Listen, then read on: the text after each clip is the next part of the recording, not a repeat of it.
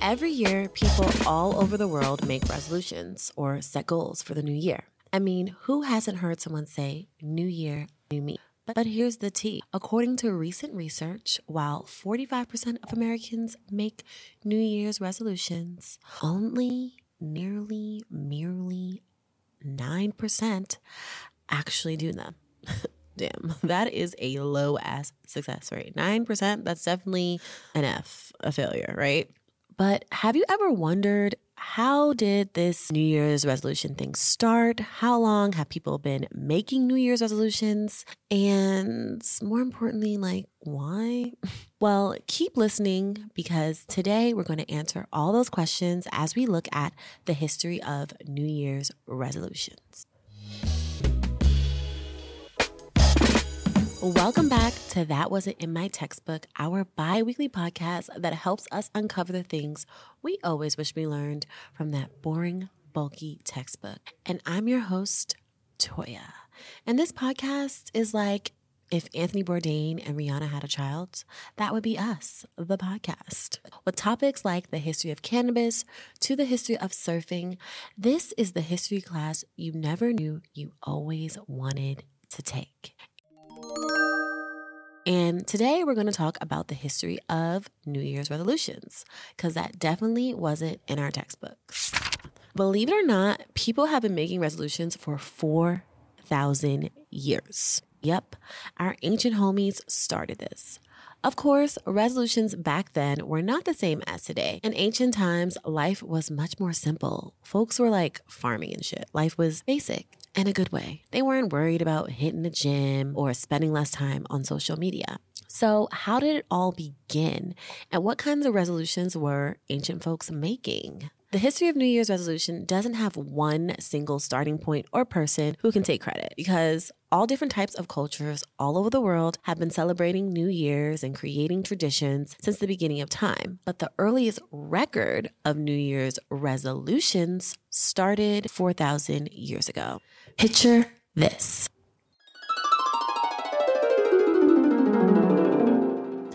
It's the year 1983 BCE, before Common Era, aka a long time ago. And we're in Mestopia, which is modern-day Iraq. And life here in the Middle East revolves around growing crops and cultivating the land.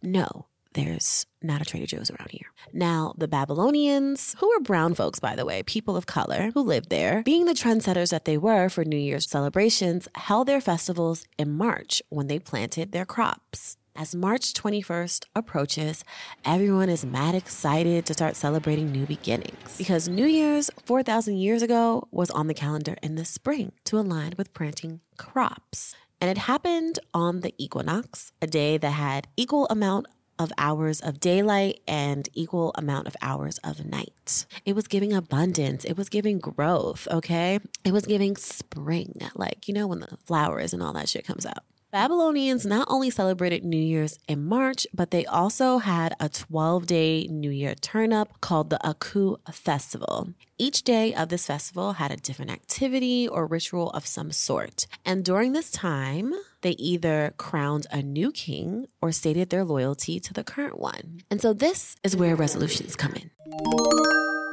The Babylonians weren't vowing to hit the gym or cut back on sweets. They made promises to their gods, an effort to be one of God's favorites, trying to lock in a year of good fortune. They probably were like, "Lord, if I do this, make sure I get crops on crops on crops." Babylonians pledged their allegiance to gods, and they also, pledged to the king and committed to settling their debts and returning borrowed items. Yeah. 4,000 years ago, resolutions were to the gods.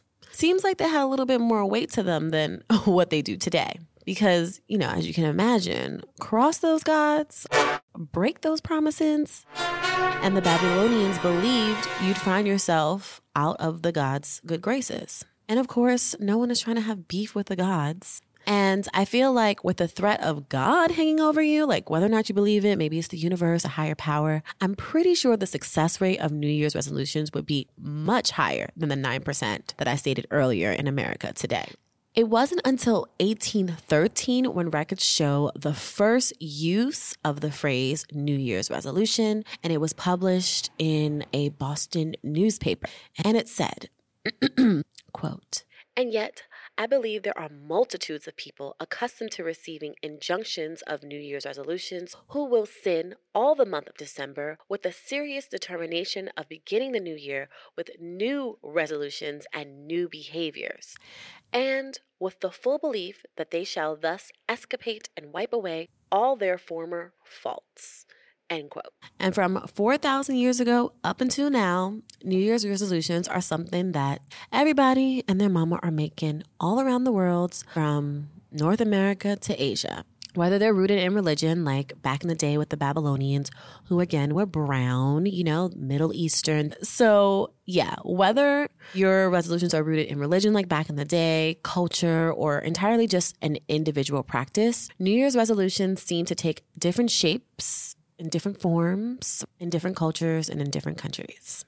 And so that's the story of how New Year's resolution started with our ancient homies, the Babylonians, who often get credit because they have the earliest record of people making promises for a new year.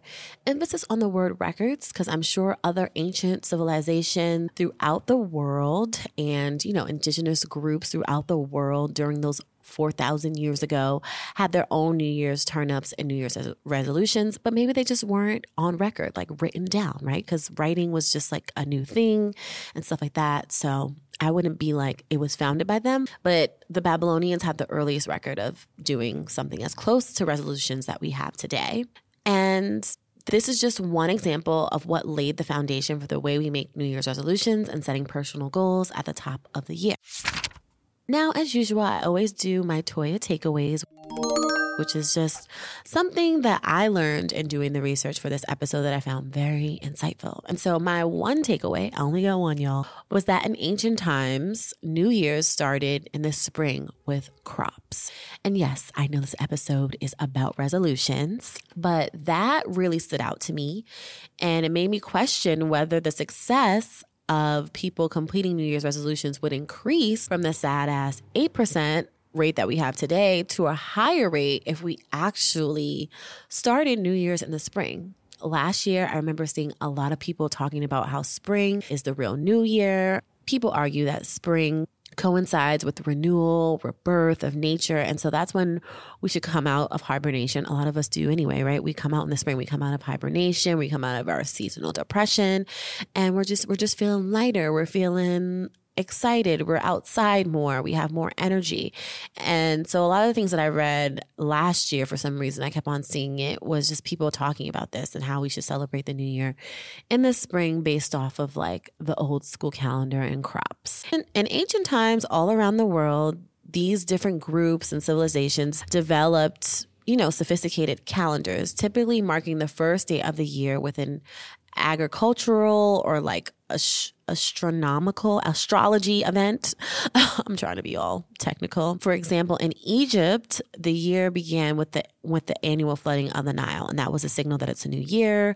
There's abundance coming. And another example is with the Lunar New Year, aka the Chinese New Year. We see that coincides with like the first new moon or the second new moon of the winter solstice, and so that's why you see a lot of people celebrating the Chinese New Year usually in February. So we see that still happening today.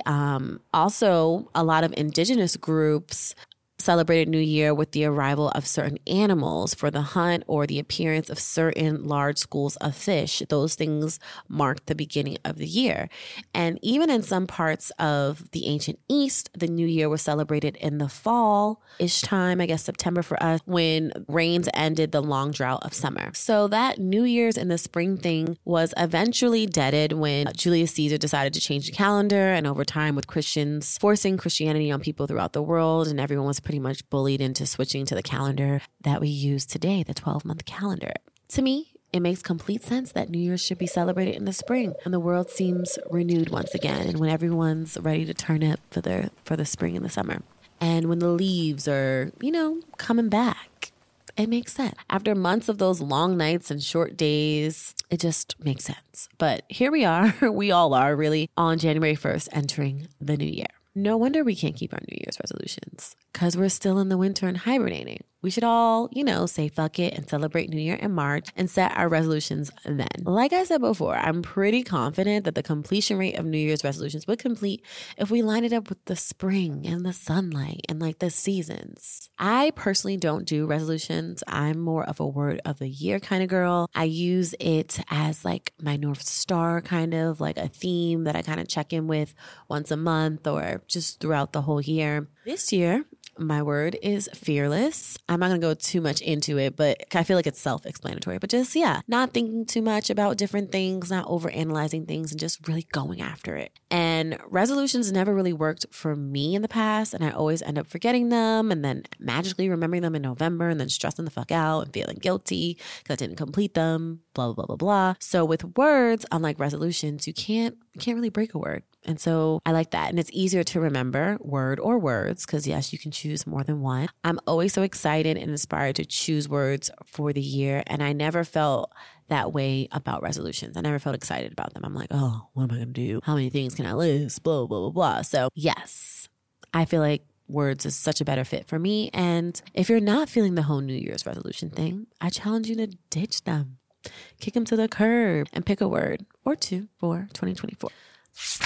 I hope you enjoyed this New Year's resolution episode with a mix on the history of New Year's Day. If you did, I would love if you took a moment to leave a review on whatever podcast app you're listening to me right now. Reviews help people find us, encourage them to join us in the adventure of learning, and it can help brands find me. They'll be like, oh, look at this review by this wonderful listener. Let me check it out. Now, let me give her some money so she can do more episodes. I don't know.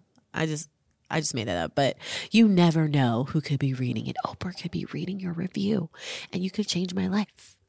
As usual, I encourage you to check out the show notes or head over to thatwasn'tinmytextbook.com if you want to take a deeper dive. Thank you so much for tuning into this episode, and make sure to come back next Wednesday when I do a rewind episode on the history of fresh starts, the science behind new beginnings. And until next time, remember, knowledge is power.